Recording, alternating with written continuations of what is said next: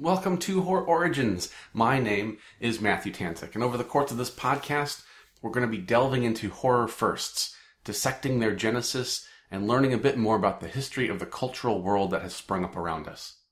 This is episode 3, where we're going to be taking a look at the first work of fiction to feature a mad scientist.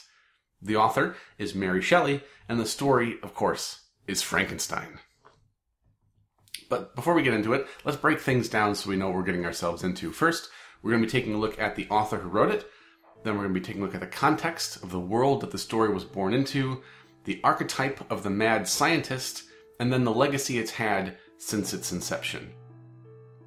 Clear off those condensers and that electrical apparatus from the table, would you? We're going to need the space for this specimen. It's quite fresh, I assure you. I couldn't let those circling medical students get their hands on this one. No. Now, throw that first switch, and let's get going.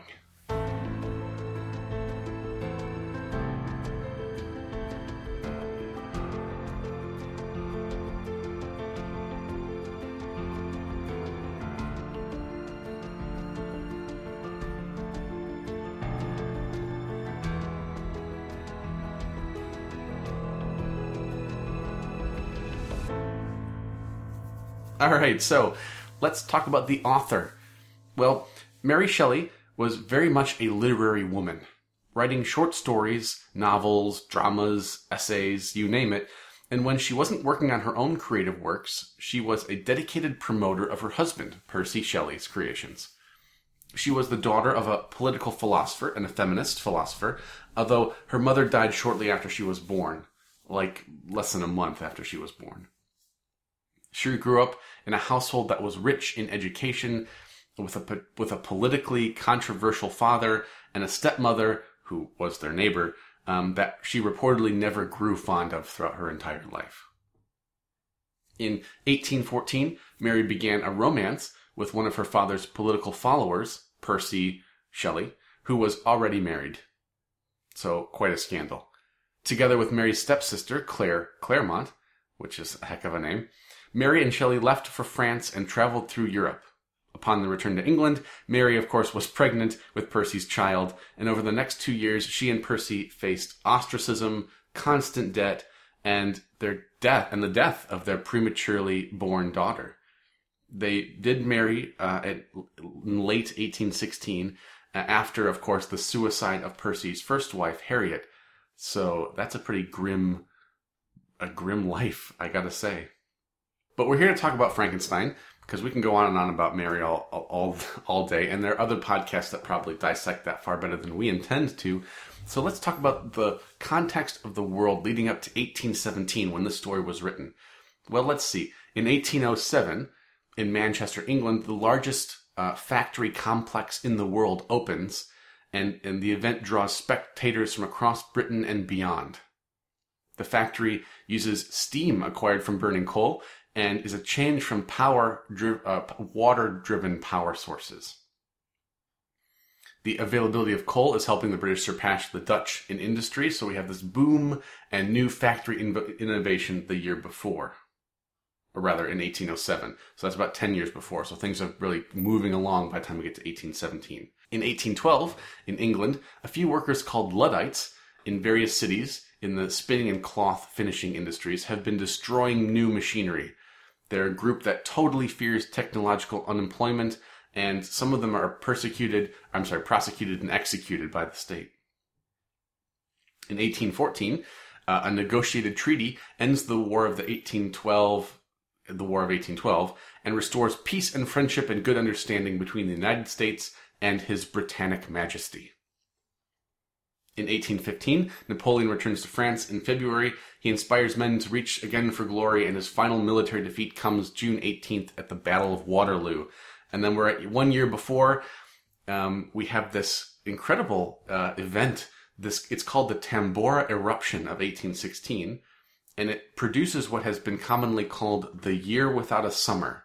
This eruption just sort of blankets the sky and pushes the temperatures into very cold degrees for long periods of time. Amid this gloom in Britain, Mary Shelley writes Frankenstein. which is incredible to me. And we'll talk about that a little bit later on. But because of this eruption, there are massive food shortages. There's a persistent dry fog, that was reported across even the eastern United States. And the whole thing reddened and dimmed the sunlight every day for the entire, several months. So here's what you have in a nutshell. You've got increased industry and mechanization. We have the cooling of political turmoil and a cold, dark, hungry summer. What a backdrop to talk about a story that its themes are obsession, potential overreach of science, and a character grappling with the consequences of owning up to past actions.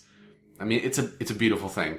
And more so here than in any story that we have covered so far in the show, and any other story that I can think of at the moment, we see how much this is a product of the world around it. It's pretty amazing. So, let's talk about the story and the archetype character. Well, Frankenstein is written in epistolary form, meaning that it's a story that is told through a collection of letters, clippings, and other left-behind materials. Now, epistolary form is a device that writers often use to add verisimilitude to a story, by letting the reader experience it as if they were reading first-hand accounts or primary evidence regarding the events of the story.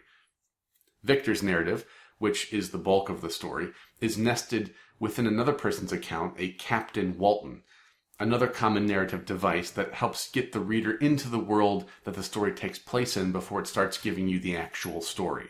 It's supposed to provide a sort of immersive effect and, again, add realism to it. Victor's character is punctuated by great intervals of obsession, and it begins with an account of his obsession with outdated mystical theories and the addition of a cousin or an adopted orphan, depending on your version, to the Frankenstein home. But it's not until the second part of Victor's narrative that we see the full formation of the archetype form of the mad scientist. And to give you a feeling for the character, I'm going to read a section, the first horrifying moment when Victor's work comes to fruition. It was on a dreary night of November that I beheld the accomplishment of my toils. With an anxiety that almost amounted to agony, I collected the instruments of life around me that I might infuse a spark of being into the lifeless thing that lay at my feet. It was already 1 a.m. The rain pattered dismally against the panes, and my candle was nearly burnt out when, by the glimmer of the half-extinguished light, I saw the dull yellow eye of the creature open. It breathed hard. A convulsive motion agitated its limbs. I had worked hard for nearly 2 years for the sole purpose of infusing life into an animate body. For this, I had deprived myself of rest and health. I had desired it with an ardor that far exceeded moderation, but now that I had finished, the beauty of the dream vanished, and breathless horror and disgust filled my heart. Unable to endure the aspect of the being I had created, I rushed out of the room and continued for a long time traversing my bedchamber, unable to compose my mind to sleep. I'll note here that it is rare that we see the first of an archetype come into being so fully polished and so complete right at the outset. The characters and tropes that we associate with this type of character are mostly realized here, and while I have said in the past that the first of anything rarely is its best incarnation, this might be the exception to that rule. Frankenstein's legacy is prolific. Frankenstein is infused with elements of the Gothic novel and the Romantic movement, and at the same time, it's an early example of science fiction.